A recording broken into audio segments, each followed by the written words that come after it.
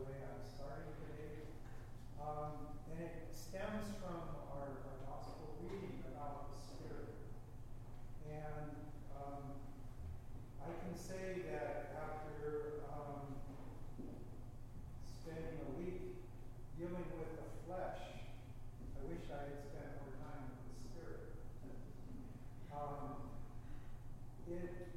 In this Lenten season, we spend a lot of time thinking about fleshly things. We talk about giving up things. We talk about taking on things.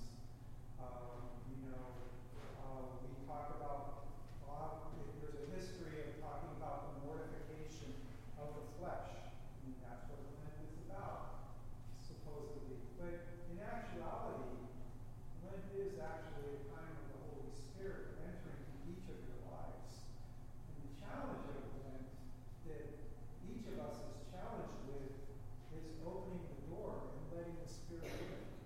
Because far too often, the door is closed due to the fact that we're so busy, we have so much going on, and we don't let the Spirit in to